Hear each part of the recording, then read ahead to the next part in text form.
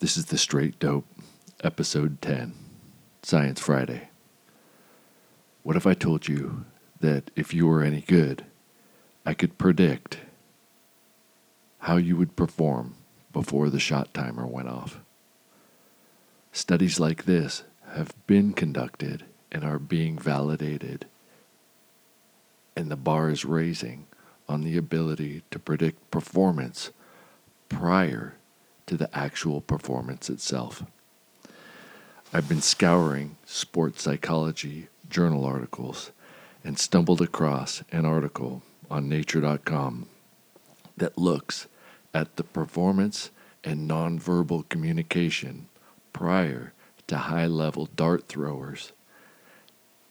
And it will blow your mind, like mine, to see that people were able to predict performance based on nonverbal communication and stage prep prior to their actual competitive event.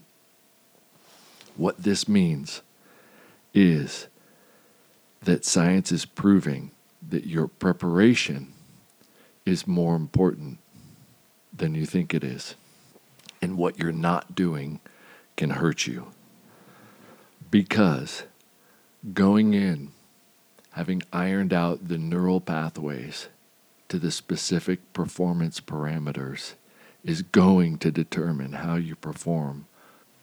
So let's turn this around and think about it in a number of different ways. Think of something that you've done a lot.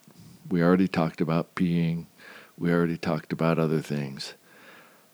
How about brushing your teeth? If I asked you to go brush your teeth, would you have any doubts to your ability on brushing your teeth? Or how about driving your car down the road through your neighborhood and maybe drinking a coffee while you were driving and listening to the radio? You could probably stack a lot of complicated skills. Not that it's a smart idea, but the better you get, the more you're able to do complicated procedures because you're investing the time and energy where it's important, and you're not investing the time and energy where it's not important. This study goes on to show that the physiological arousal in the facial expressions of people stepping up to throw their darts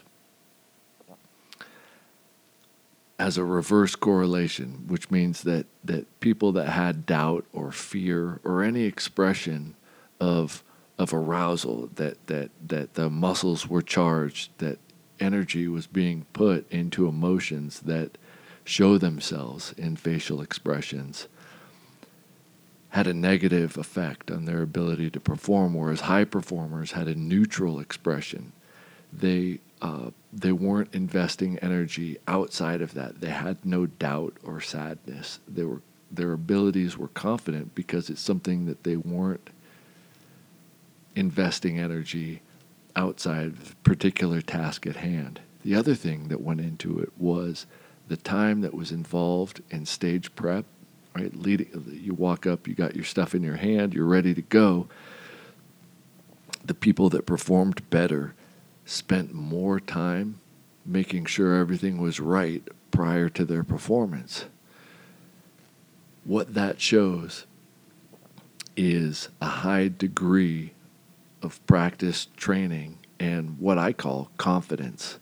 Not confidence as in I'm going to beat my chest and tell you how great I've been and so on and so forth. It's confidence in a state that actually expresses itself as calm. As a climber, a lot of times you try something that you fall on and you fall on, but when you're ready to do it and show that you can do it without falling, oftentimes that performance is preceded by a state of calm readiness. Like, okay, I've done this enough. I know what I need to do. I'm ready to go. When you ask people in high-stress jobs why they aren't stressed, it's because they've worked through it and they understand the procedures and the rehearsed elements that they're able to do in a way that it becomes subconscious and the fears kind of drift away off to the side. And if you put someone who hadn't been in that scenario, hadn't done the prep, they'd be rendered essentially unable to perform because of fear and overwhelming sensations that are involved with that lack of preparation. So a lot of you might be thinking, well, great, how does this make me better?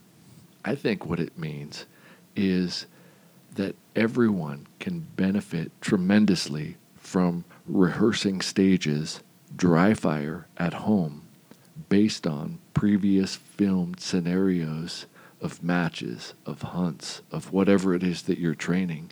You replicate them start to finish such that you iron it out and you're able to do those flawlessly and effortlessly on demand under a clock. And if you do that and you rehearse those, you'll start to iron out and develop that true confidence that goes along with high-level performance. Once that's done, when you step up to the line, you'll be calm. You'll know exactly what you need to do, and nothing is going to cause you to hesitate. Things that are commonly referred to as failure drills aren't anymore. They're simply a procedure that you conduct on the clock, and no real time is lost. All of your energy is put towards those fundamental components that require energy, and everything else just falls to the wayside, and our subconscious actions performed out of repetition. This is being proved in research, and you can prove it to yourself by putting in the time and energy and training where it needs to be done. That time and energy is repetitive recreations of the things that you're going to do in a variety of positions under a variety of time constraints. Let me re-emphasize what I've already emphasized before, but all of these predictors are happening before the actual action itself.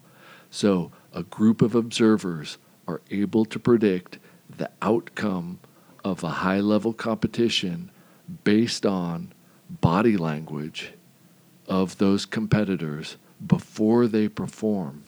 That means that the action itself has been ironed out, which means you need to practice everything up to pulling the trigger as a prerequisite for your performance. These people are able to actually predict that, and that comes from time invested in developing those neural pathways, so that when you step up, the neural pathways are going to where it's necessary and not where it's unnecessary.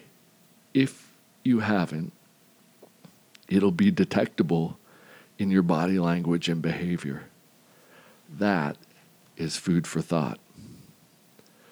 This short Science Friday is something that I'm going to mess around with, which basically takes primary articles, scientific research, and digests them in a way such that we could think about our own performance and where we might want to go with insights gained from the world of science. If you like this and you like other podcasts, please share it. If you really feel like supporting the podcast, go to riflecraft.com and subscribe. It doesn't cost much, but it does go a long way to help understanding your own shooting, because you gain insights and analysis that non-subscribers don't get. But even more than that, it helps support the podcast and the website in what would largely equate to buying a couple drinks a month, hanging out and listening and talking about shooting, which is kind of what we're doing. Anyway, you don't have to do that, but it would be cool if you shared with your friends and made posts about how this podcast is helping you become a better shooter. And if you don't like it, thanks for listening. I'll see you around.